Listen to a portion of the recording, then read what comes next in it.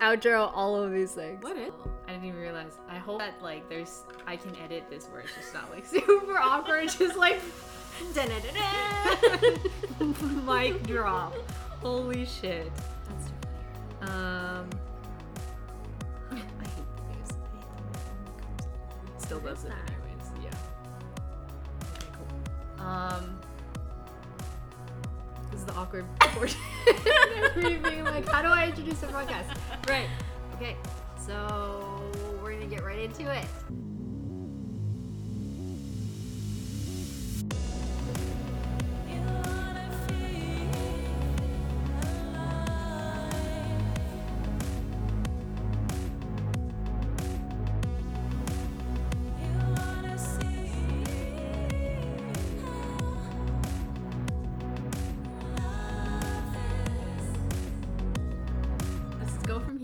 I'm Belle, your host. I am talking about my life journey and the amazing people that I've been lucky enough to meet along the way.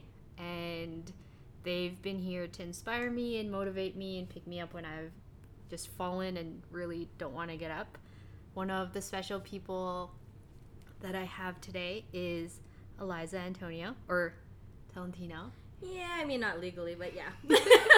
She's married now. I've known her since we were 3. Oh my god, yeah, I think so. I've known her since we were 3. I met her when we went swimming lessons. Yeah. I think, yeah, we were 3. Right? Yeah, I think so. Yeah. And then I've known her in and out. You've been in and out of my life since then, which is kind of crazy. And then full circle, here we are. Yeah. Living in the same city. Yeah. Pretty cool. So welcome. Thanks for having me. Yeah, no, thank you. Also, plug, because I love her and Sandy's Naked Tongues podcast. It's on Spotify and everywhere you listen to podcasts. Guys should listen to it. It's great. Yeah, it's a fun time. We'll be talking about mental health because she is going back to school for it. Also because I ask her a lot of questions about my own mental health and my life in general. So I thought she'd be perfect for this topic. Cool. It's an honor. Yeah. And let's start with, what is mental health? What does it mean to you? I'm just kidding. I mean, mental health, a lot of people I find are very loose with the term. But it's pretty much just a way of, what's the word I'm looking for? I guess not measuring, but it's the level of somebody's psychological well-being, right? Same as physical health, like, where are you on the scale of physical health? Same thing. Where are you on the level of mental health? But it's mostly about people's psychological well-being. Yeah. Do you think that the reason why people don't really take it seriously is because it's so loose in definition? I think so. And I think it's definitely a learning experience in our day and age now because more people are talking about it. And I don't want to be like crass about it, but like I feel a lot of people are normalizing it, not in the best way. Yeah. Where people are saying they have anxiety, but really that's not anxiety, that's just fear. Yeah. You know?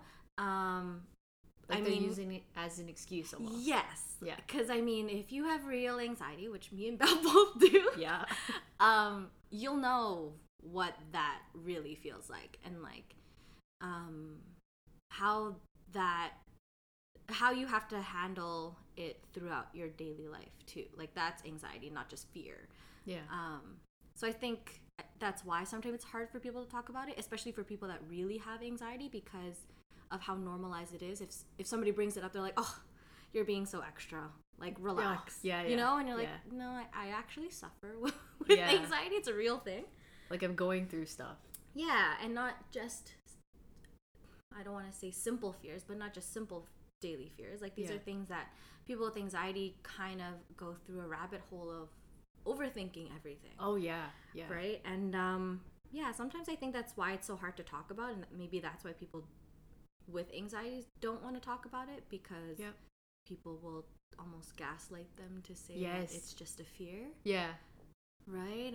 And those are the things we're all learning about now is like, what's gaslighting? What's the, what are microaggressions? What are like all these different terminologies that people aren't used to? People just think anxiety is anxiety. Yeah. That's it. Yeah. But yeah, no, and it's cool because like now in this day and age, I feel like people are talking about it more. But I hope that people will continue talking about it in the proper context. Yeah. Like give a little bit more like intelligence, or it's not intelligence, sorry, like educational background to it. And I mean, in the day and age of Google, everybody is a doctor, right? So everybody like diagnoses themselves like, oh, I have depression, or oh, I have anxiety, or oh, I have a personality disorder, or whatever. And you're like, I don't know. I think you're just not reflecting on who you are as a person. Yeah. You're trying to steer away from that and like not doing inner work. You're trying to justify your bad behavior. Yeah. Oh. There's a lot. Yeah. That's why it's like when you brought up this topic, I'm like, oh my god, we're gonna rant for so long because there's so much to talk about. Yeah. Do you think that's because we, and I don't want to say suffer because it's such a strong word. Yeah. But it can be debilitating. Do you think that's why we so easily rant about stuff like this? Because we go through it and then we hear all sides of it too? Yeah. I mean, and also saying rant is like reducing our thoughts and experiences to something that's like not important, I guess. So I wouldn't say like people with anxiety talk a lot.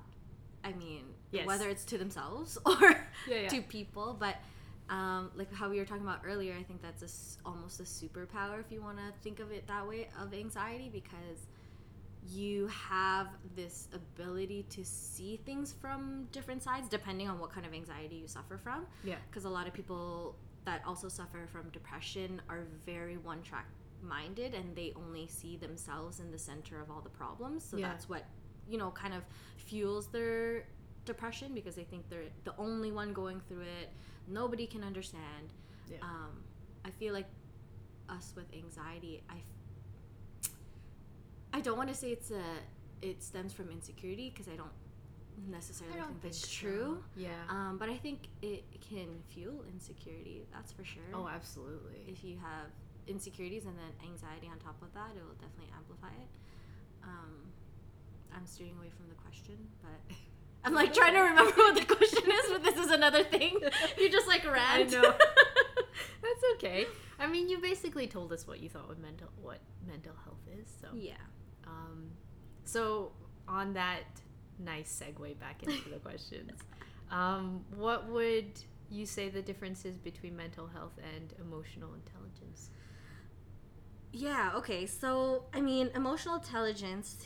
If you are a well-rounded person and you want to say you're emotionally intelligent, you would be able to identify emotions in yourself, learn how to control them, learn how to manage and regulate them, but also be able to identify emotions in other people. Okay.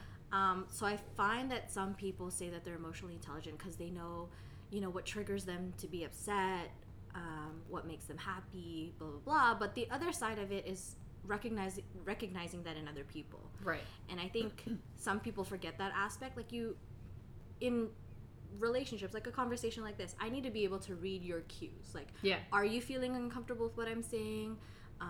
Do you understand what I'm saying? Like, are you getting triggered by something I'm saying? And that's also a level of emotional intelligence, is recognizing and being empathetic to another person. Yeah. And I think maybe that's what's making it a little bit hard for people to hold on to genuine relationships, because they know how they work, but they're not recognizing how other people work. Yes. Right? And you're missing that empathy aspect of just like understanding another person. Yeah. And how you become emotionally intelligent, I really can't say. Like, and I like scoured through textbooks, and they have these different theories about certain things, and it's still a very up in the air topic, because some people can go through traumatic experiences and come out being highly emotionally intelligent. Right. Some people can go through the same experience and not be emotionally intelligent, right? Yeah. So it's so hard to say how you get there. Yeah. I don't know, but I think maybe the biggest thing is just reflecting on it, taking the time to think and reflect on situations. And maybe some people aren't afforded that luxury to have time to think. Yeah. But that, to me, that's what emotional intelligence is. I mean, there's obviously like Wikipedia definitions of it, but in Like explaining it to a 3-year-old. emotional intelligence. Yeah. Okay. So let's say a 3-year-old punches a kid in the face. Okay. Right? Yeah. Instead of screaming at the kid, Right. ask him why he did it. Oh. Yeah. Right? And if he would be upset if that other person punched him in the face. Right. So you're getting the child to recognize why he did it, what he's feeling, Yeah. and then putting himself in the other person's shoes, Yeah. right? Because sometimes people only as humans, we only experience the world through our own eyes. Yes. But there are moments that you can take to try to put yourself in the other person's shoes. If it was happening to you, how would you feel? Yeah. And I think that's probably the easiest way to teach a 3-year-old about reflecting and being emotionally intelligent, because Right. they can sit there and be like, yeah, why did I punch this kid in the face? Yeah. You know, and sometimes 3-year-olds will just be like, because he made me mad. Yeah, okay, yeah. so what did he do that Yeah. made you mad, right? Yeah. And sometimes we forget that 3-year-olds can have that conversation. Yeah. And we Yeah. treat them like you're not going to understand what I'm saying. But, I mean, they're pretty good. Yeah.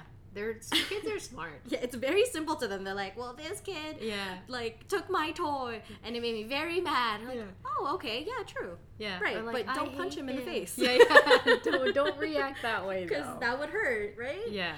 Yeah. Well, it's so. I have a question now, Mhm. because so you mentioned that emotional intelligence isn't just about understanding your emotions, Mhm. but also someone else's. Right. If your mental health, actually, wait, let me go back. What is the difference between self-awareness and emotional intelligence? I mean, I think they go hand in hand. I think a lot of the topics or a lot of the terms we're probably going to touch on are pretty intersectional. Like, a lot of things don't work without the other. Okay. Self-awareness, I think, would touch more on emotional intelligence on yourself Right. versus another person. Right. You may be completely self-aware. You know how, you know what triggers you. You know what makes you happy. You know your traumatic experiences that, created your anxieties. You've taken that time to understand that. You're self-aware enough to know when you're exhausted or you're burning out. Right. So you know a lot about yourself. Right. But to be emotionally intelligent, you have to know about another person. Yeah. Shit, I feel triggered. I'm immediately like, I'm not emotionally intelligent. Yeah, no, I feel like, and that's the thing too, I find with a lot of these, because we're able to put these words to certain behaviors, Mhm. a lot of people are like, oh my God, maybe I'm not like Yeah, that, right? And yeah. you start to question it, but as long as you take enough time to reflect on each experience you go through, Yeah. I feel like you might be more aware of other people than you think. Right. Like, you're not just trying to hurt people or, like, navigate through the world by yourself without caring about how another person feels. The Right. fact that you can make a decision and then say, oh wait, but how would so and so feel about it? Right. That's emotional intelligence. And Yeah. the idea to wrap around that people don't normally do that is Yeah. actually something I'm learning so much about. Yeah. Because you just think that how you navigate through the world, everybody navigates Yes. through the world like that, right? Yes. And you think, like, how do you not think about other Yeah, people? yeah. Like, how are you not considerate? And it's mind-blowing when you start to befriend people and realize that they're not considerate. Yeah. But they're not doing it purposely, I guess. Like, not to hurt you. Yeah. Yeah. And you're just like, wow. Yeah. That's so bizarre. And then it brings up conversation when you're like, you bring it up and the person is so oblivious to it Yeah. because they've never had to, pardon my language, but give a fuck about anybody else, Yeah. right? Yeah. So that's why I think emotional intelligence is so, I wouldn't say rare, but it's so hard to pinpoint a person that's like that. Yeah. Yeah. Because we're all so busy just trying to survive and, like, do Yeah. our own thing, and then you have to constantly wonder if you're narcissistic, Yeah. or if you're just being confident, or it's we're living. I wish it was such like an easy, simple way to like navigate through the world, but it really isn't.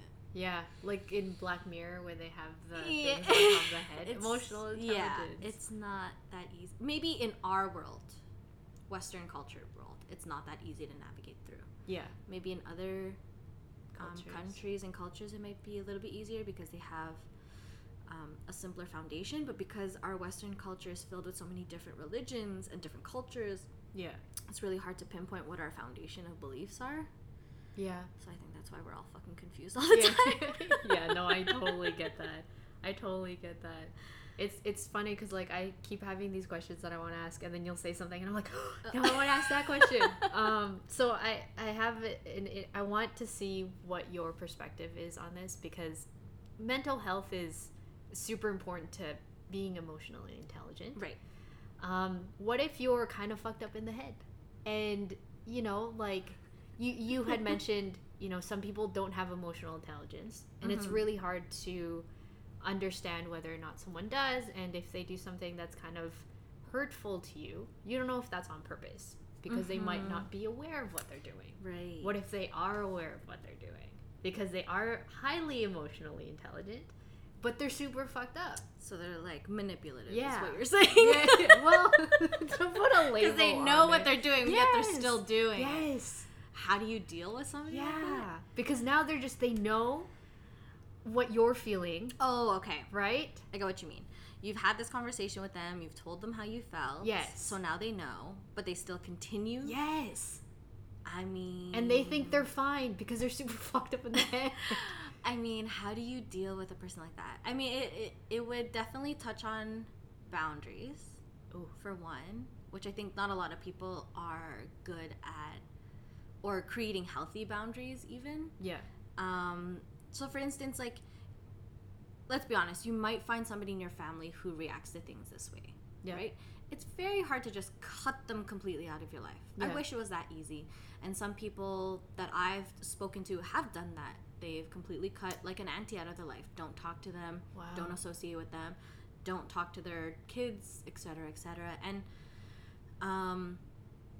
I mean, you also have to identify your threshold for boundaries too. Right. For me, how I would handle, or have actually handled that, which I have, it comes to the point of repetition and how many times you want to repeat yourself. Oh, yeah. Right? And that also comes with being self-aware. Like, how much of repeating myself can I handle? Yeah. And when I get to a certain point, what is my exit plan? Oh, interesting. Right? And I've gotten into conversations with people where I'm just like, you just did not hear anything I said. Yeah. So I'm very good at repeating myself. Yeah. I'm like that girl that like writes emails and as per my last email, right? Me too. And I do that in life where I'd be like, oh, I don't know if you remembered, but I said this, blah, blah, blah, just in case you didn't, here it is again. Yeah. Right? And I do that, and I honestly, personally don't know how the other person has ever received it. Yeah. I find that in this case, how you're saying this person continues to do it, I've had it happen to me, where I've said what I had to say so they know how I felt. They reacted to it pretty well, accepted it, apologized, whatever. And good for a certain amount of times, and then it goes all the way back, right? It happens all over again. Yeah. And you're just like, okay, you're really not listening to what I'm saying. Yeah.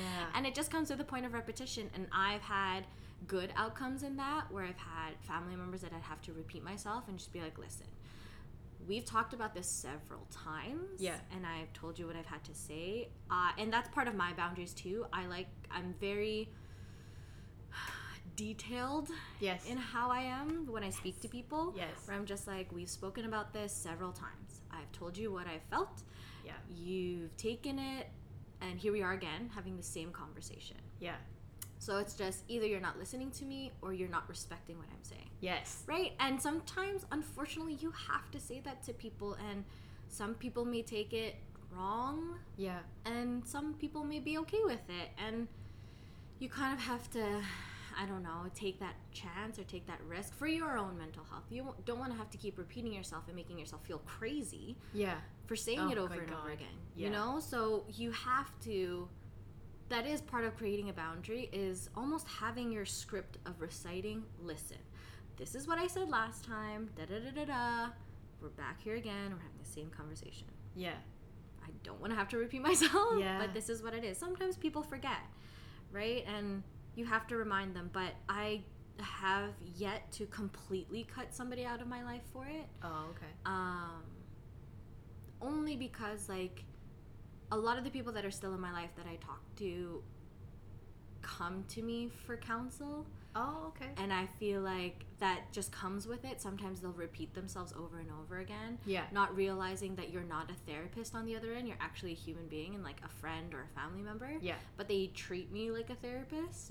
You know, and they forget. So you just repeat yourself. But, I mean, that does come with boundaries. That's the only way I can probably say to handle somebody that's like that is say it one time. Keep that script and just say, remember that time that I said blah blah blah, okay, we're back here again. And I'm probably gonna repeat myself, but maybe you need to hear it again. And just acknowledge what your threshold is for repeating yourself. Because you don't also want to go like 15 years saying the same thing over and over and over again. But sometimes people do need to be reminded. And I also don't like the idea of, like, this cancel culture that we have. You know, like, somebody makes a mistake and you're like, nope, I'm done. That's an unhealthy boundary to have. And people don't realize that. They think boundaries are boundaries. No, there's healthy boundaries, because that's not how the world is. You need to be able to navigate through people that you don't agree with. And learn how to manage that. And I think along with what you're talking about, somebody who is manipulative, you also have to almost take them with a grain of salt. Like, oh, I'm identifying right now you're doing this whole, like, reverse psychology shit. So you don't indulge in it, and you're like, okay, cool, and you let it bounce off you. And I wish I could explain how to do that. But I don't know if it's just, like, years of being surrounded by toxic people that, like, allowed me to just, like, do one of those, like, where you just nod your head. And you're like, the nodding thing. Okay. And you let it bounce off you. But no, it is hard, because it also depends on who that person is in your life. Because it could be anybody. Weirdly enough. It could be a parent, for all you know. Like, how do you cut out your parents? Right?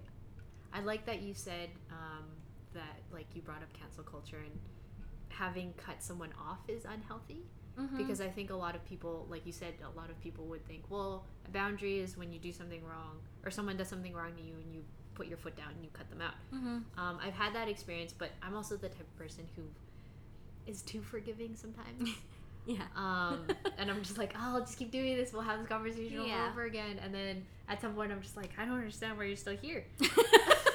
You know, like, well, why are you choosing to be in my life? And it's not even I'm choosing to let them be in it. I'm like, you're still here. You're still You're sticking You're around. not getting the message. So I do have the question I have with that, though, is, like, you mentioned threshold.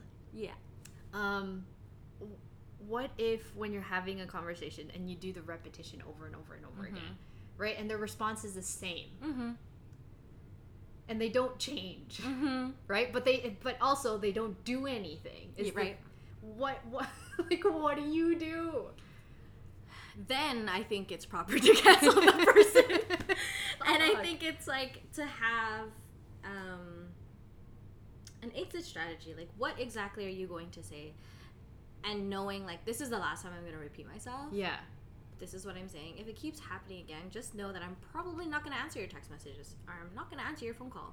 And I maybe don't want to say that people need to be threatened, because I wouldn't really use that as a threaten. Like a threat. But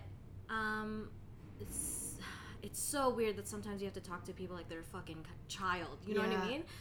But unfortunately, some people are like that, and you do have to bring up, like, okay, well, I've repeated myself several times. I don't think you're understanding what I'm saying. Yeah. So I'm just going to repeat myself one more time. Yeah. And if this happens again, then I'm probably not going to answer your text message. So don't be weirded out if you don't hear from me. Yeah. You know, and I think some people feel the need to justify their actions and explain everything. Yes. And some people don't. Yeah. And that is definitely up to you as a person. I can totally relate to you saying that, like, you're a very forgiving person, and so am I. Yeah.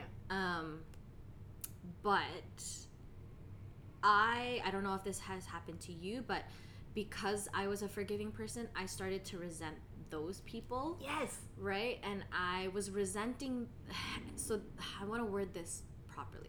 So I was resenting them and acting like the victim in it, yet I was still interacting with those people. Yes. So it's pretty simple. Just don't don't interact with that person anymore. Yeah.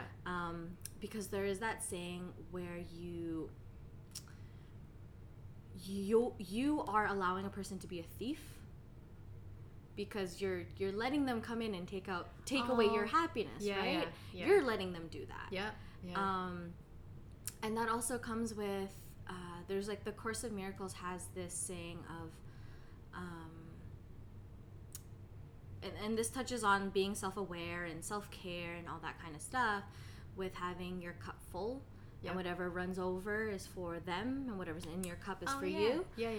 Because if you continue to allow people into your life and just taking from an empty cup, you're creating the thief. You're letting them do that. And I think maybe that's something people are having trouble with handling in this day and age, is accountability for their own, their own pain. Yeah. Obviously, there are situations that, like rape and all that kind of stuff, you can't, it's not that you can't control that, but that was put upon you not by choice. Yes. Right? But there are obviously interactions between people that you can control how you respond to it. Yeah. And I don't know if I've just been really good at ignoring people. But I don't know. I'm pretty good at laughing people off. Like, I've had friends who talk to me like, how do you talk to somebody who's narcissistic? Like, how do you have a conversation with them? And like, honestly, they're the most entertaining person in the world to talk to, because you're like, wow, you really think like you're the shit. Yeah, like almighty. Yeah. And so I don't know. I enjoy. Sounds really bad. I enjoy toying with people that are like that, and you're like, oh really? Yeah. Oh my god, tell me more. Yeah. How is that? Yeah. Oh no way. I never knew that. And that's what gets me by. And that's definitely what's helped with my anxiety, is like learning to almost humor certain people that I can't stand. Yeah. Right? And instead of getting bothered by them so much, you just kind of question, like, why am I bothered by this person so much? Yeah. Like, why does their opinion bother me so much? Yeah. And I think that's a question people don't really take the chance to ask themselves. Like, why am I bothered by this person? Yeah. But that definitely would help with being emotionally intelligent too, is like, why? Yeah. Why am I so upset? Right? And like how you were saying, you have recognized that you're a very forgiving person. So that's why you're upset, because you're forgiving them and they're coming into your life and you're like, fuck, I did it again. Yeah. Right? And you feel it and you see it. Yeah. And that's something else that I was kind of when I was looking through the briefing of questions, when I was thinking about boundaries, because there's healthy boundaries, there's toxic boundaries. A lot of people are really good at pointing out what they don't like. Yeah. But aren't good at recognizing what they do like. Yeah. So they'll create a boundary with a friend in terms of something they don't like, but then that also cuts them off to the opportunity of enjoying something that they do like about that person. Yeah. And maybe not understanding that certain friends are meant for certain things. Yes. Right? Ah, that's huge. And I have only ever learned that fairly recently, when I was maybe putting too much pressure on certain friends to be like everything for me. Yeah. And I'm just like, oh, we're just party friends. Okay, that's cool. Yeah. Like, at least we both understand that, and that's fine. I'm not getting upset because you're not there for me emotionally. Maybe you don't understand how I am emotionally, and that's fine. Yeah. So even those are boundaries you can create around people too. Not Yeah. everybody is going to be everything for you. Somebody may be manipulative in the way they talk to you, and you're like, okay, well, I'm going to put you in this box Yeah. just for my mental health, and I'll just talk to you about certain things. Yeah. And that is what it is. And I think that comes with age too, because you start to learn people more, Yeah. what they really like. Yeah. You know, and you're not in just high school talking about high school things Yes. that everybody is going through. Yeah. Yeah, I think it definitely comes with age, for Yeah. sure. Age and experience and reflecting. Yeah. Reflecting is a huge thing. I definitely think that I think people need to recognize that more and not feel bad about it when you start realizing that I need to put boundaries, and some people just are like my work friends, or some people are Yeah. like friends that I don't really talk to friends because Yeah. they're bad for me, but they're still friends. Yeah. Kind of thing. Yeah. Like, do you think that's why there's such a huge stigma on mental health and emotional intelligence and being self-aware, is because you feel like people feel bad Yeah. when they start putting boundaries, and people Yeah. start like falling out of their lives, and they're like, is it me? Yeah. Stigma around speaking about it. I don't know if it's just in the place that I am with my life right now, but I've been talking about it a lot. Yeah. So I don't personally feel a stigma. I may have now, in hindsight, thinking about it when I was younger and the things that I was going through, and I was talking to nobody about it. Yeah. Yeah, there's definitely a stigma, and I think it has to do with living in this negatively blind world. Like, we want to pretend that bad things aren't happening in the world, and that makes us feel comfortable. Yeah. Nobody wants to feel uncomfortable. Yeah. So yeah, like creating boundaries around people. And this probably sounds like, listening to this podcast, you're probably gonna be fucking more confused than ever. Yeah. But So many things. Notes. yeah, and life, you also have to understand that life is just very subjective. Mm-hmm. You know, and everybody has a different perception of the world. You can all experience one thing and take completely different experiences from it. Yeah. So, I mean, in terms of boundaries and cutting people off and why it's awkward for people to talk about self-awareness and all that kind of stuff, is I think a lot more people would rather be distracted. No. Yeah. You know? Yeah, no, I and get I think that's just the truth. I love to be distracted. I would love to not see bad things happening in the world and like not pay attention to things that bother me, or why am I upset, or why do I feel this way, and just look at feel good things. But when you think about it as in a way of looking at our society through technology compared to a whole generation that never experienced it before, Yeah. that's where it's like, what's the term? A double-edged sword, I guess. Technology is great, but it's also not the best. Right. And I think that has increased the stigma even more, because now people are maybe recognizing things in themselves that they didn't, Yeah. right? And so everybody feels kind of naked. Yes. So they would rather just pay attention to other things and not themselves. Yeah. So I think that's what's creating the stigma. As much as we keep pushing like Mental Health Awareness Month and Belle, let's talk. Yeah. You know, like, and that's great, but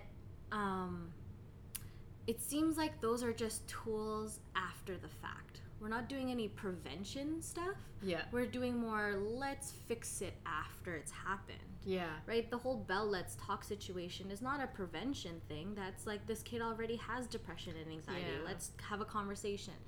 But what exactly are we doing to dissolve the stigma? Nothing. Yeah. We're just there to fix it after it's already after the bad things have already happened. Yeah.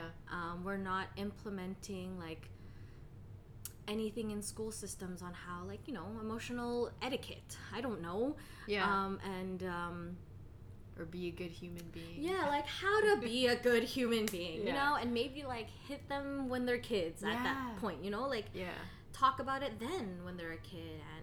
And maybe I don't, and honestly I don't know because I'm not a teacher, but I would hope that teachers that are teaching younger kids maybe set certain rules for their classroom, Yeah. you know, so that kids can learn how to respect certain rules and certain boundaries.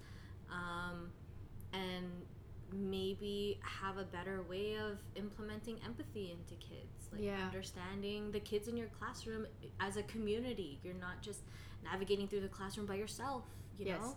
And there is like the whole idea behind certain people growing up in like a collectivist culture, and Western culture is more of an individualistic culture. And I mean, us being Filipino, I feel in the Philippines we're a very collectivist culture. Yes, we are.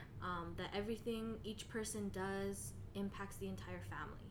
Yes. And yes, of course there is bad that comes with that, but there's also good things that come from that. We become far more caring about a community, and just like a little bit more empathetic than most people would be. Absolutely. But obviously there are the cons in that. Like if you only implement that into a person, then they're never going to look towards their own individual aspirations. They're only going to think about what works best for the community. So there is, I don't know, that idea of a balance. Like, I don't know, it's so hard. Like, the stigma, it is there, and I think it's always going to be there. You really? I really think so. Oh. Only because I don't think enough people are genuinely talking about it. Oh, okay. I think, well, I mean, I could be wrong and maybe just looking in the wrong places to hear conversations about it. But if you're looking at it from, like, I don't know, a YouTube perspective, or, like, you know, where kids get their actual information from, I don't think people are talking about it in a very genuine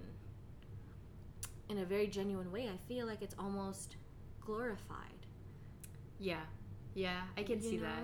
And so, because we don't have that balance of like genuine conversations about it, and then you have people that are normalizing it.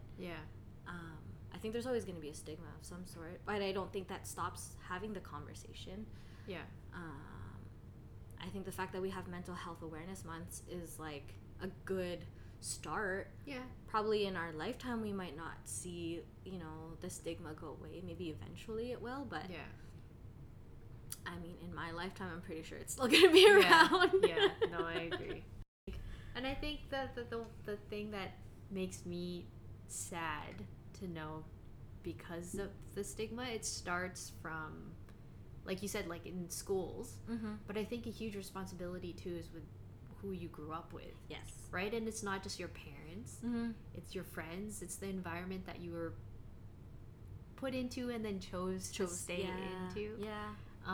So I think, you know, like I have some friends who are very open about mental health, and are relatively self-aware.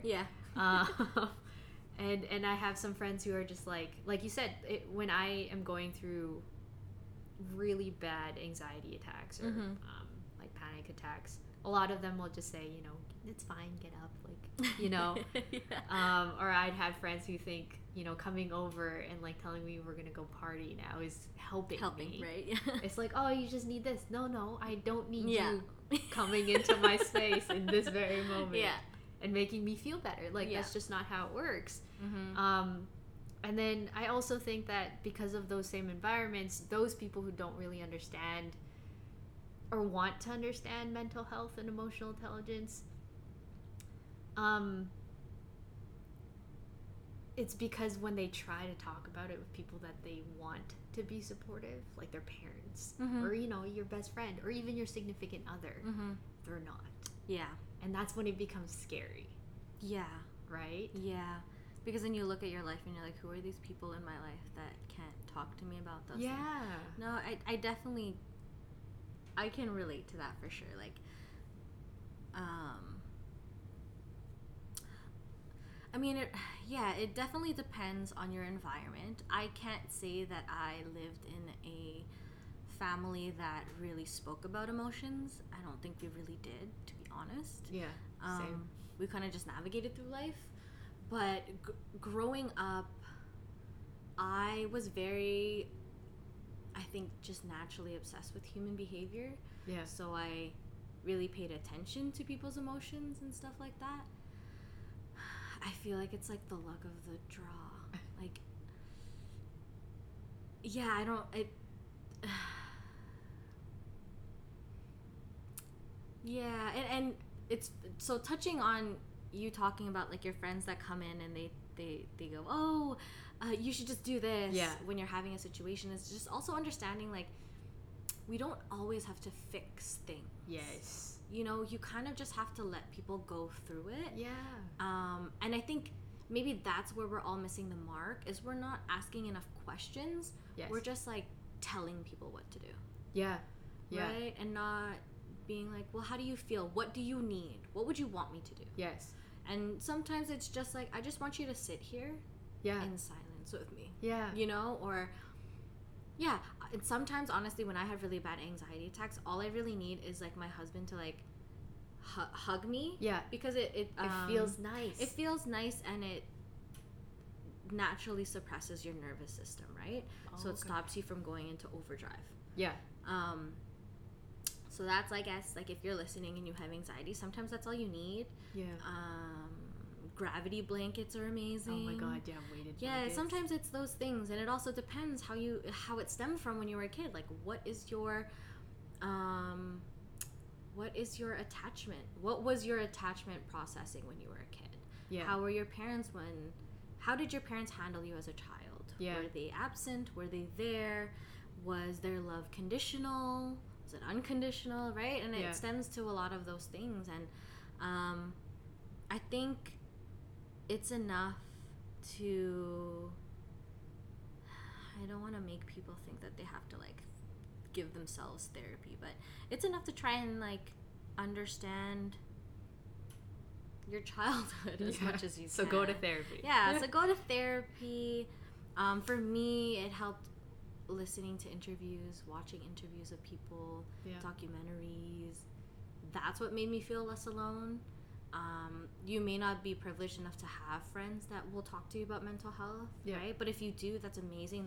That's your group. That's your community Yeah. to talk to about it. And I think also some friends do need to respect where they stand in those kind of situations, right? Like if you have friends that can't or don't know how to help you, Yeah. for them to stand back and be like, okay, I understand you're having a fucking panic attack. Yeah.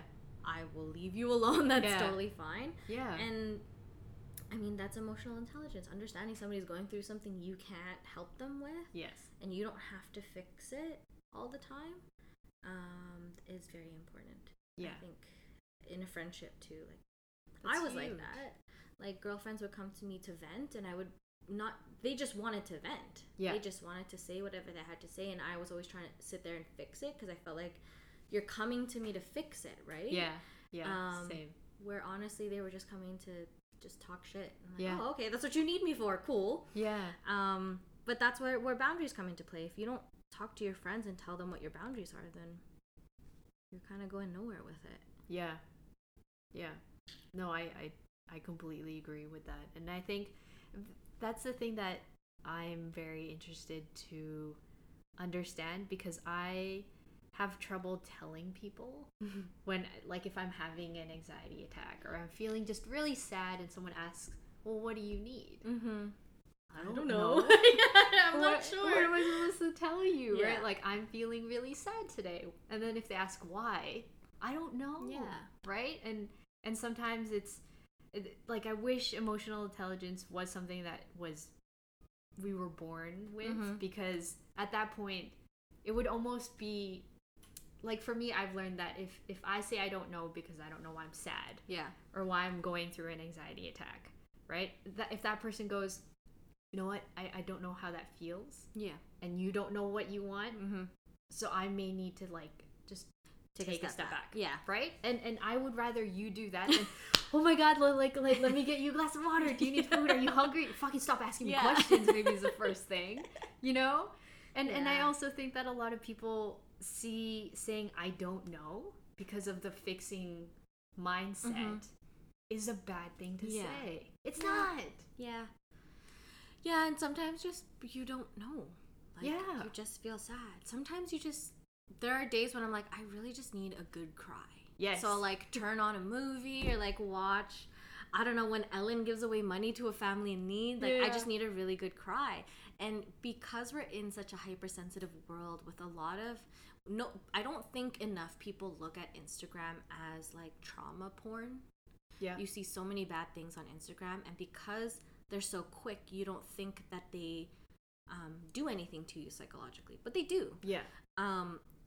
We're in a time that we can see several people get shot very graphically. And you maybe have never seen it in person, but you've seen it enough times on Instagram that a week later you all of a sudden feel so distraught and you don't know what it is, but not realizing that it probably was something that triggered you a week ago on Instagram. So it's funny when you're like saying that I don't know. I feel like there's far more people that really don't know why they feel sad. Yes. And I could probably say it's your Instagram. Yeah. Yeah. Easily enough, but that it's okay to not know. Like, we all go through cycles of emotions. Yeah. Not everything is so deep. Yes. Sometimes you just, I don't know, you feel a little low. Yeah. Yeah, that's just how it is. And like, your body runs on hormones, it runs on chemicals, and sometimes things aren't leveled out and you just need something. Especially like, there's so much that has gone through. Like, if you're like us and you're in your 30s and you've gone through enough years on this earth that your life has run its course with certain things. So there's certain hormones that aren't there as strongly as they once were. You drink enough coffee, you're gonna be, maybe pissed off a couple hours a day when your caffeine's low or your energy's low. So there's a lot that's going on, and that stems back to like understanding self-care and like mental health, is taking care of those things, because those actually are detrimental to your everyday life. If you are constantly addicted to caffeine, and then when you don't have it, you're a tyrant. So sometimes you're sad and you really don't know. It could be the video you watched a week ago or something, and that it's okay to not know. And I think that's maybe not enough people are hearing that it's okay to not know. So they always want to fix everything. You don't need to know everything. No, just be gentle on yourselves. Guys, come on. I think it's really interesting to me to have a conversation with you, for example, is really easy because you're a girl. Right. And I think it's funny how there's such a significant difference between females and males, and accepting and understanding like mental health overall. And even the words emotional intelligence, girls are like, "Oh, what is that?" And guys are just like, "Emotional what now?" Like, I have to be smart about something, about feelings or something. So I'm wondering, like, why do you think that's a thing? That guys and girls have different like interests in mental health? I mean, like, I don't even know if is it an interest, or like, is it just... It's just not there. Like they just don't. I don't want to say they don't care, because I know guys have feelings. It's just, it's so fucking difficult. To get them to say anything about how they're feeling or what they're thinking. I mean, I'm sure there's a couple factors to it. Like, societal norms are an easy villain in all of it, right? Like, you never see them making it okay for guys to be emotional. How they're portrayed in the media, if you're super emotional, you must be gay. Those kinds of things. And that definitely plays a role. Also in your upbringing, a lot of males will, teach guys not to cry and whatever. So I feel like you're right. They do have emotions. I just don't think they know what those emotions are and how to even pinpoint what exactly they're feeling. Like, is it anger, or is it anger, or is it, I don't know, what's something else that they could be feeling other than anger? Or is it jealousy? And I think that's another thing about being emotionally intelligent, is that there are more than like 5 emotions. Jealousy is not the same as envy. And I don't think guys are ever given the opportunity to learn that way. Especially from other guys. Right? Like, it's easy for us to talk about this because we're girls. So you're just like, yeah, you probably know what I'm talking about. Yeah. Talking to a guy about it, they're just like, why are you talking to me like I'm a child? Like, like I don't know. Yeah. And it's like, well, do you you know? Yeah, I don't you know. don't. But I think that's what it is too. And you wonder, like, I've had to talk to Kevin about it, and like, what do you and the guys even talk about? Yeah. Like, do you guys even talk about certain things? Or do you talk? Yeah. Yeah. And for the most part, they're like, no, we don't really talk about that kind of stuff. I'm like, why not? Yeah. Like those like emotions and stuff like that, especially at a certain age, you should be talking about. You should be understanding. But yeah, I think societal norms play a huge role in that. And just the fact that just in our society we hold such outdated ideas of what makes a man and what makes a woman. Yeah. And then we're in such an interesting time of trans women and trans men, and so we're like, hold on, like, are you emotionally in tune as a woman or as a man? Like, and it's really like blurring the lines of everything and making everybody realize that a human is a human. And as soon as we start realizing that, I feel like we're going to find more men that are in tune with their emotions. Yeah. When we just start treating them as people. Yeah. And not as like a specific thing. Yeah. Yeah, I mean, I feel like that's the only way to really look at it. If you, like, I mean, scientifically, I'm sure there's a lot of different answers. But I think also you can't really treat it as a gender thing, too. I mean, there's some girls that aren't. It's true. Emotionally They're intelligent just like, or I don't in really tune. know what feelings are. Yeah. Yeah. So, but I will agree. There is a majority of men that don't really understand. Yeah. And I think it has to do with societal norms, for sure. It's just the pressure that they feel to be a certain way, like be masculine and strong or whatever. Mm-hmm. And just also like, so for instance, thinking about what role models are. Who are your child's role models? As a male, is it all males or is there some females in there? Yeah. Right? As a female, is there males in there and is there females in there? You kind of want to make sure that there is a balance of it too, especially if you have a son. To have some female role models, right? And I think that maybe would make a huge difference in how a guy grows up too. Yeah. Is seeing those things. Or, yeah, I don't know. There's so many factors to that. I wish I had a specific answer, but that would be. I think that would be fairly reckless to say that there is a very specific reason why guys and girls are not on the same page, because every guy and girl is different in each culture and each country. Yeah. Some countries, I bet you, there are guys that are super emotional and the girls are not. It's true. Yeah, no, that's a good point. So in our Western culture, it definitely is societal norms, 100%. Yeah. Just the way we're built. Yeah. Yeah, I can see that. Mm-hmm. Yeah. And girls just like to, like you said, in a society or our culture, girls are just, we talk a lot. Yeah. And we talk more about, I think there's a lot more that happens to us than that happens to guys. Oh, interesting. Okay. Yeah, I know that there's makes a sense. lot that we have to go through that guys don't even think about. Right? Yeah. Like, we're getting into all the different movements that have happened in our lifetime, right? Like the Me Too movement and talking about what harassment really is. Yeah. You know? And there's even moments when we talk about, like I was talking to Kevin the other day about something I saw on Instagram in terms of understand what harassment is, and that for girls we discredit like catcalling as harassment, but that is harassment. It's verbal harassment. Oh shit. Right? And certain ways that maybe an authority figure that's a male, you know, grazes your arm or puts his hand on your shoulder or like pats your head. You know, like those are forms of discrimination and harassment, but we discredit them because it's not as bad as rape. Yeah. Right? But it's all the same. And we go through that more than men go through. Oh, that, absolutely. Right? And so I think the fact that we go through a lot more things has us paying attention to how we feel. Like, more of our emotions are being played with on a daily basis. Yeah. Where guys feel a little bit more comfortable as they walk through the world. Yeah. Right? But we are a lot more uncomfortable in many spaces than guys are. So that could also be another thing. I don't know. Yeah, like we're constantly on high alert almost. Yeah. And that's what allows us to pay attention to our emotions, like, and to pay attention to our instincts. Like when you walk by and you feel like this sudden, like your heart's beating really fast. Yeah. you have that instinct of like something's going to happen. Yeah. Like, I know something's gonna happen. Guys don't have to do that because they're most of the time pretty comfortable. Yeah, like women's intuition. Mm-hmm. That makes sense. That's a real thing, guys.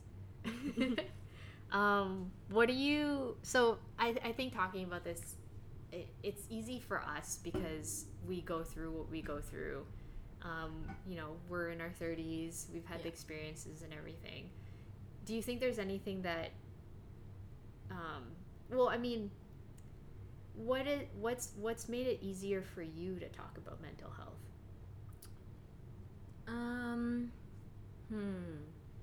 Because this feels very casual. Like, just any really, you know, like, I mean, I get triggered, obviously, but, like, it's like talking about the weather kind of thing for us. What has made it easier? I think, okay, so backstory to me, my dad was an alcoholic and a drug addict. Okay. So throughout our childhood, I think that was also the reason why emotions weren't spoken about, because we didn't have time. You know what I mean? Like, your family's going through something. We're just trying to survive and just trying to make it through. Right. It wasn't until... How many years? I've been here for 6 years. So he became fully clean and has been clean in 2016. Oh, wow. So he's always been on and off, but fairly on, more on than off. Okay. So I think when that chapter came to an end, it was almost like this sigh of relief, like, now I feel like I can talk about it because it's done. Right, like a refocus. Yeah, and like now I can pay attention to the traumas and how I felt, and make sense of who I am as a person and why I'm this way, you know. And it was just like a whole sense of reflecting, and also moving away is what helped me a lot in talking about mental health, because I removed myself from the toxic environment. Yeah. And I think that's also a big thing people need to realize too. You can't get better in the place you got sick. Yeah. Right? And so removing yourself, whether it's moving to another province like I did, Yeah. or moving out of your home, Yeah. or surrounding yourself by a certain type of people for the majority of your day, Yeah. helps. And I think that's what's made it so casual for me, is I removed myself from the environment, and surrounded myself with people that unknowingly kind of went through very similar traumatic childhoods. And being in that, again, you feel like you're very much alone, so you don't talk about it to people, right? Yeah. And I think it just was like the perfect storm for me. It ending at a certain age, me moving at a certain age, me exposing myself to different types of people who have been through it. Being in a bigger city, you have a higher chance of meeting people that have been through something you've been through. Yeah. So it was the perfect storm, and like all these different things happened to me at the right time that made it a little bit easier for me to talk about. And then on top of that, everybody in the world talking about mental health, you know. And I was like, oh wow, like I'm at this age, and like being introduced into meditation, and like to actually be reflecting on yourself, and that it's okay to be thinking about yourself and all that kind of stuff. So I think that's why maybe it's a little casual for me to talk about it. It never was, and it wasn't until I think it was it's 2020 now, but it wasn't until like 2017 that I started talking to my girlfriends about what was going on. Yeah. And they were like in shock. They were like, I never knew that your family was going through all that stuff. And I'm like, yeah, well, you don't really like talk about it. Yeah. Right? And so it wasn't until I started telling people that were in my life what had happened all those years that made it a little bit easier to talk about mental health. Yeah. But yeah, it's definitely those freeing behaviors, I think, that you kind of have to go through in order to allow yourself to be able to talk about mental health. Not everybody is at that space, right? Like I've had friends who I know something happened to them. I know something traumatic happened to them. Yeah. Because we talk about certain things, and I'm like, you're asking a lot of questions that like, I think something happened to you, and maybe you're not comfortable talking about it, but I'll keep talking to a person about certain things, and I'll open up more with my conversation so they feel more comfortable. Yeah. But I think it's just opening up and finding more people that are just willing to talk about stuff. Yeah. And I think also going to group therapy helps. you know, and just hearing other people talk about mental health and traumatic childhoods and stuff like that, that allow you to not normalize it, but allow you to understand that your story is normal. Yes. And that you're not gonna get looked at as like a freak. Yeah. Or that like you're lacking. Yeah, or that you're being extra by talking about it, like, oh, it's not that bad. Yeah. Like, okay, but that's my truth, you know, and I should be able to talk about it. Yeah.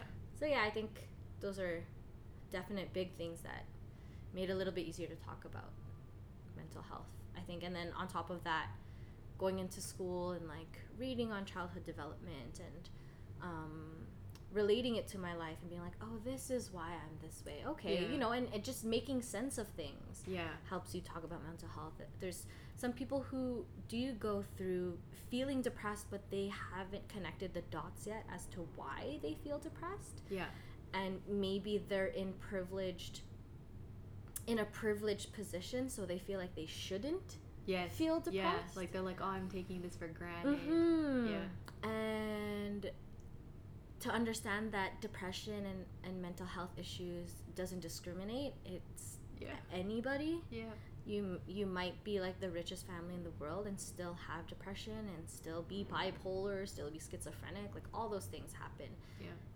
And it's not until I find that the people that are public figures and the most watched and the most listened to actually talk about those things, that the stigma will still be there. Yeah. So I think that's why, another thing as to why I think it's always going to be there. Yeah. Because I don't think enough people, like, I think one of the biggest ones that came out of it, I think it might have been like Michelle Obama, who was talking about postpartum depression.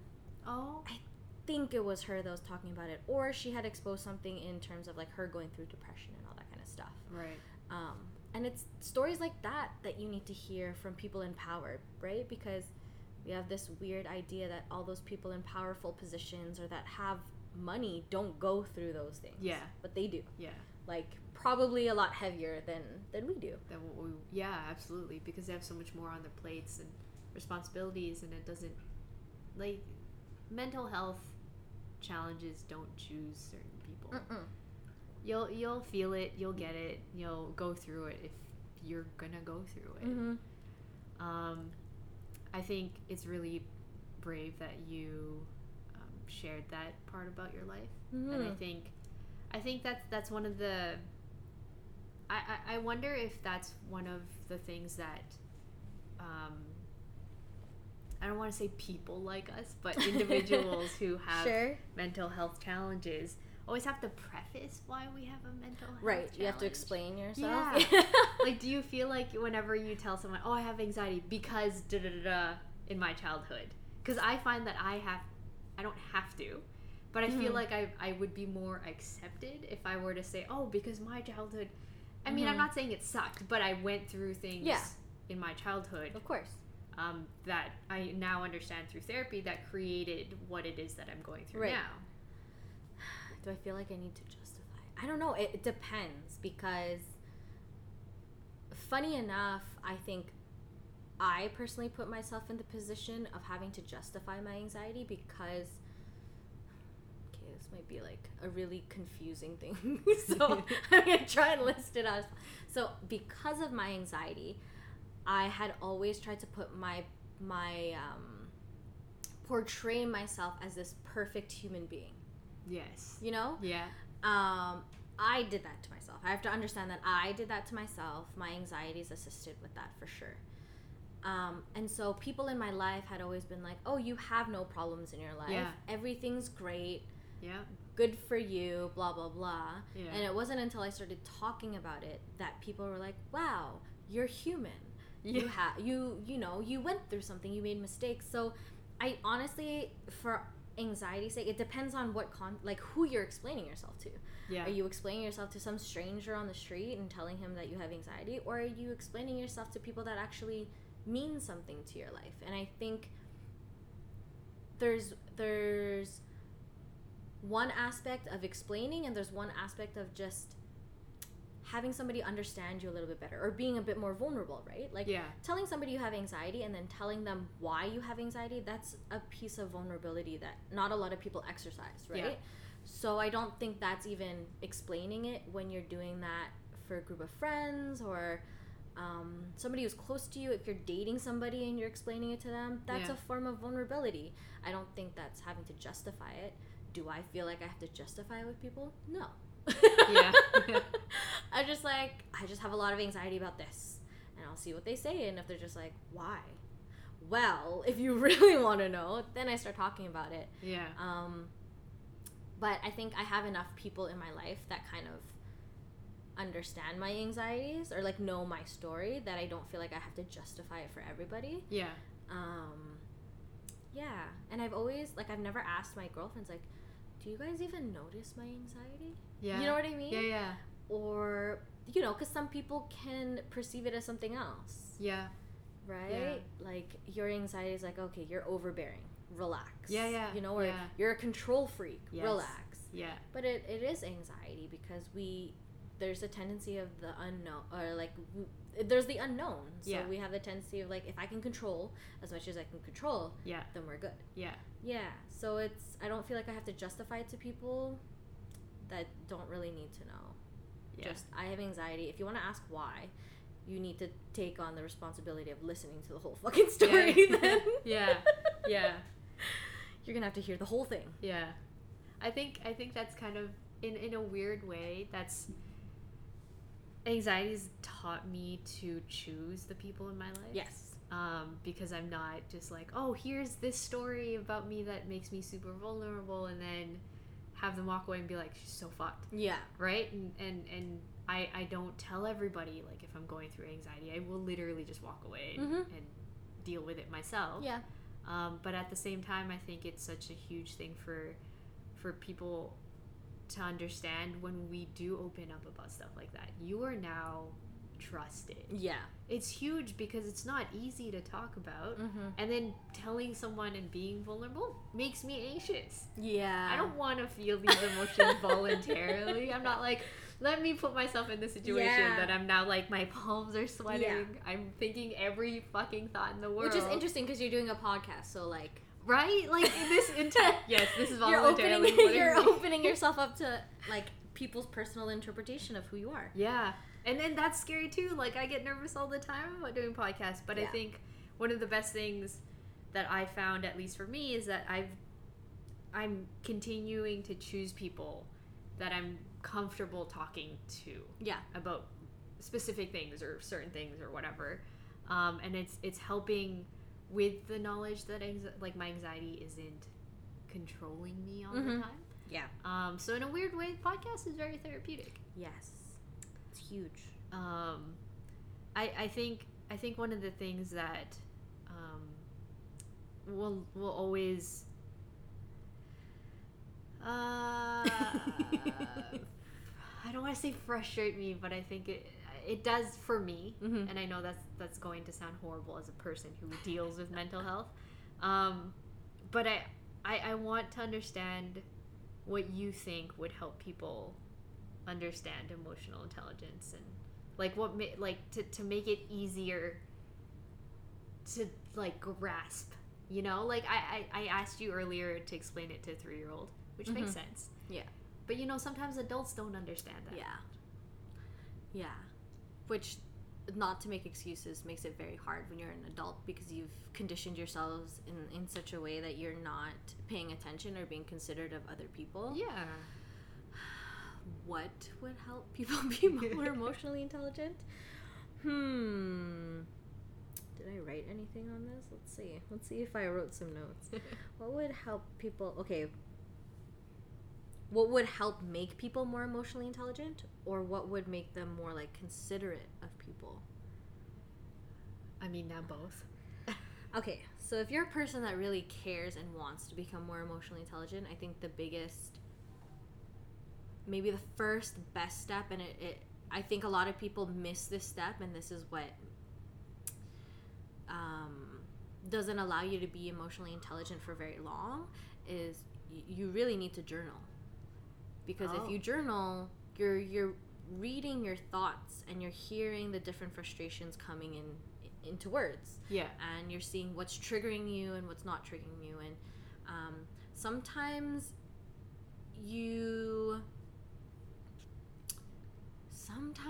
as a female, you're just going through PMS, and you notice, oh my god, every time this month I'm feeling this way. Okay, I'm not crazy, it's just my hormonal imbalance. Yeah.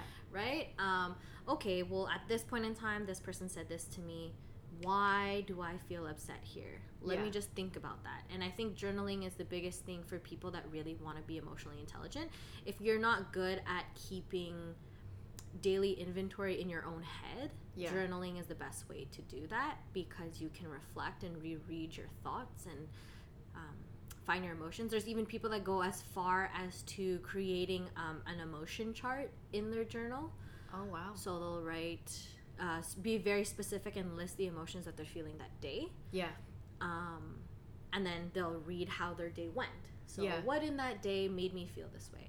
And emotional intelligence really starts from identifying the emotions in yourself. Because if you can identify, this situation that I'm in right now, I know if this conversation keeps going, I'm going to freak out. Yeah. Right? Yeah. And if you're able to recognize that, then you can regulate yourself and control your behavior to not freak out. Right. So I think that's a big step, is journaling, because you can learn to recognize. Yeah. And then once you learn to recognize your emotions, you can learn to figure out almost like, what is it? Not cues, but create your get out of jail card, like, when you're supposed to step out of this, or what you have to do to pull yourself back from the situation. So journaling is a big one. Reflecting is a big one. So those two come hand in hand. And confronting your flaws is also a big one. I feel like a lot of people are in denial of their own imperfections and what they lack. Yeah. And not being able to admit what they lack. Yeah. That's a big thing in becoming emotionally intelligent. And also that helps you become a bit more understanding of other people, because you understand that you're weak in some areas, so that person might be weak in that area. Yeah. And relating yourself to experiences in the world will help you understand. I think not enough people are trying to relate to other people. They're just trying to press their own agenda on other people. Yes. So that would help with being emotionally intelligent, I guess, is trying to relate to people more. Yeah. Like listen to understand and not to respond type of thing. Listen to understand, not to respond. And to speak with people and not at people. Yeah. Right? Sometimes we find friends who they're so excited to talk about something. They're like, oh my god, did you hear about this? And you're like, oh cool. And then you start asking questions and they don't have the answers, because really they weren't wanting to have a conversation. They just wanted to tell you about it. And you're like, okay, well that was useless for me, because now I have all these questions and now I have to do the research myself. That wasn't a conversation. Thank you. So that's why sometimes too, like now at this age, I don't know if you feel this way, but I feel like I don't know anything. Yeah. Oh my god, yes. Right? I'm like completely new. Yeah, like I don't know anything. It's almost like I'm experiencing life for the first time again. Yes. It's wonderful. Yeah, it's great. And so I am very careful about what I talk about to people. Yes. Because I'm not Google. I don't know all the answers. I don't have the answers. Like even prepping for this podcast, right? I was telling you, I'm like, I'm not going to start pulling theories out of a textbook, because I'm not a psychologist that practices these theories enough to bear the responsibility of somebody hearing this and then diagnosing themselves with what I just said. Oh, right, because it came from a textbook. Right. Yeah. So I think that's the other thing too. We're missing the aspect of responsibility and accountability, which also helps with emotional intelligence, because if you can take accountability for the things you're doing, then you can control your emotion. Yeah. In that sense, but like what you're doing. Yeah. Yeah. In a way, like kind of. That helps, and it helps with anxiety too. Yeah. I think with just being okay with not knowing things. Yeah. Yeah. That's huge. And admitting it, like, I don't know, if you have any friends in your life, but sometimes I'll have people that I'm talking about something, and then you look at them and like, do you know what I'm talking about? They're like, yeah. But they don't. Yeah. And you're like, okay, never mind. And then you continue the conversation, and they're like, I have no idea what you're talking about. You're like, never mind. I'm over it. I mean, I will admit, though, I have this weird tendency, like, Chris hates it because I'll agree to things so quickly. And he's just like, do you actually know what I'm talking about? And I'm like, no. No, I have no idea. I just said yes because I'm pretty sure I knew what you were going to say. And then I responded because I'm not really listening. So, like, let's go back. Yeah. Rewind a little bit. No, but I completely agree that it's funny because I remember when I started with my therapist now, she's a huge advocate on journaling. And she's just like, and it's an interesting program because I can text her. Oh, nice. So it's just kind of like, I'm feeling whatever. Right. And she's just like, journal it. Write it down. And I'm like, why now? I don't want to do it now. So like every time I feel anything, that's always her response. She's like, if you journal it, we can go back later. I'll read it. Yeah. You know, we can work through it. And I'm like, but I'm feeling it now. Like, I don't know what to do now. And she's like, well, because you have high emotions now. You're clearly not thinking, right? And when you look back on it later, we can talk about it. You can be like, oh my God. And it also, the nice thing about journaling, or I've heard, I think Jada's mom on Red Table Talk, she records herself. Yes, voice recording. Yeah. Yeah. Sometimes it's just nice to hear it back because, like, my therapist and a lot of people, like you've said, right? You are in a state of high emotion. Your brain isn't thinking. So now everything that you're feeling is accentuated. Yeah. And when you look back on it, you're like, really, I didn't have to feel like it's 110% of like everything that's happening right now to me is so important. Yeah. Right? And then you laugh about it, and then you learn later too, like when that emotion comes up again or that situation comes up again, you can self-regulate. Yeah. And I think that's such a huge, I think that's a really important term that a lot of people don't understand is I think people misconstrue it as push your feelings down and then respond accordingly. Yeah. That is not it. No. Right? When you self-regulate, you let yourself feel it. Yeah. But respond at a later date. Yeah. Like you let yourself. You're just like, hold on one second. Like let I'll me be right breathe back. for a second and like scream out loud, and I'll be right there with you. Yeah. So I think that's a thing that a lot of people I hope would be more educated on. Because we're in like you said, in a society where we're so scared of feeling bad things. Yeah. So feeling everything isn't bad. But responding to everything, it kind of is. Yeah. And feeling like you need to respond to everything. Yeah. You don't. No. Honestly. Stop commenting on everything on Instagram. No one cares. It's not that serious all the time. No. And that's just the world we live in, right? Like high policing. Everybody's just policing everybody, so nobody wants to like make any mistakes. But like, so going through a lot of workshops that I've been going through, because like being in COVID, there was so many things happening virtually that you could tune into, paid workshops that you can take on and all that kind of stuff. Because my end goal is to be in counseling, I also needed to learn how to navigate through people's anxieties and what makes them tick and what is okay and what isn't okay. Yeah. And so one of my mentors was like, you need to learn how to fail forward.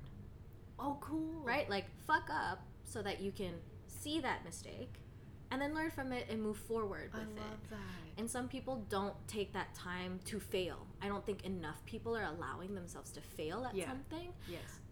One of those people. I'm that same way too, right? Like, oh no, I know my boundary, I know what I can excel at, and that's where I'm gonna stay. I'm gonna stop. Which is great, but sometimes there are things that you can, small little things that you can do that scare you to just do it and see what happens, or something brand new to do, and it could be anything. Like some people like to work out, right? Maybe do a different workout that day that you've never tried. Yeah. Try a dance class you've never tried. It's great to know your your lane, but it's also good to try new things and expose yourself to new things and to fail at those things so you learn what you are good at and what you're not good at. You need to have the two polarities in your life to know what you like. Yeah. Right? Because if you only just go through what you like and don't know what you don't like that doesn't make any sense. Yeah. I just don't feel like you would be a well-rounded person in that kind of sense. So no. Yeah, I don't feel like people fail enough or make enough mistakes or allow themselves to make mistakes. Yeah. Too. We all just want to be like as comfortable as possible, which is very ironic that COVID happened because it really pushed everybody out of their comfort zone, right? And so people were freaking out, but I think I'm during COVID, there's a lot of people that are being pessimistic about it. Like, this is going to be horrible for the economy. Yes, great. It's going to be horrible for anxiety. It's horrible for people in the relationships and da-da-da. And you're like, but honestly, it was like the breath of fresh air we needed. We needed a pause. We needed to be uncomfortable because I feel like too many people were comfortable. Yeah. Too many people were making way too much money. Yeah. You know, and excelling so far. Buying houses, getting this, getting that, getting all the instant gratification they wanted, getting all the material things they wanted. And then everything was halted and you're like, cool. What do I do? What do I do now? Yeah. So, yeah, failing forward was like a big lesson I learned for sure. I love that. That's so big. Yeah. But it's good. Like, journaling is amazing. And I don't think enough people do it. Yeah. Or even just like, if you're not a journal type of person, just like, voice record yourself. Yeah. Yeah. Anything, but journaling is good. And I think maybe what gives people anxiety is like, I don't know how to journal. I don't know how to write down what I feel. Yeah, yeah. So you're like, I'm the type of person when I started journaling was writing point form, like bullet fucking every thought. I don't know. Yeah. And then you start to get good at it and you write things, but that's something that's very important, especially when you get to a certain point in time and you've experienced enough things. You should write stuff down. Yeah. Or even, like you said, reflecting, and then I think the pause is the biggest takeaway from that. Is just that, when we journal, we take time for ourselves. It's a very focused, this is me time. Mm-hmm. I'm writing down how I'm feeling, what I'm thinking. And I think if you're really not comfortable yet or ever doing that for yourself, I think pausing, even at the end of the, or like when you're, doing things to distract yourself, you know, maybe stop doing that for a minute and then just think, how was my day today? And then tell yourself, my day was actually pretty shit. Or I loved it today. And then move on. Like, we're not asking for like this giant speech to yourself. Like, you're not doing a monologue, right? You just kind of want to check in, because I think that's one of the things that a lot of people miss, is that we have such a caregiver tendency. And a lot of people don't realize that they do that because our culture kind of expects that. That, like, you have to be there for people. So then when you start doing it too much for other people, you forget about yourself. You don't even remember to do it for yourself anymore. And it feels weird when you start. That's why journaling is weird sometimes. Because now you're taking the time for yourself and you're like, this is weird. I don't want to do this. I'm going to cut this off for right now. And then just, like, part to it, because this is... How long has it been? It's been like an hour and 22 minutes, so it's not too bad. But we'll I'll come back with Liza for part 2, because it's a lot. It's a lot, and I love that. Like, there's just so much. I told her like way ahead of time. I was like, dude, this is gonna take forever. Like, we're gonna be talking forever. So we'll see you guys for part 2. Okay, bye.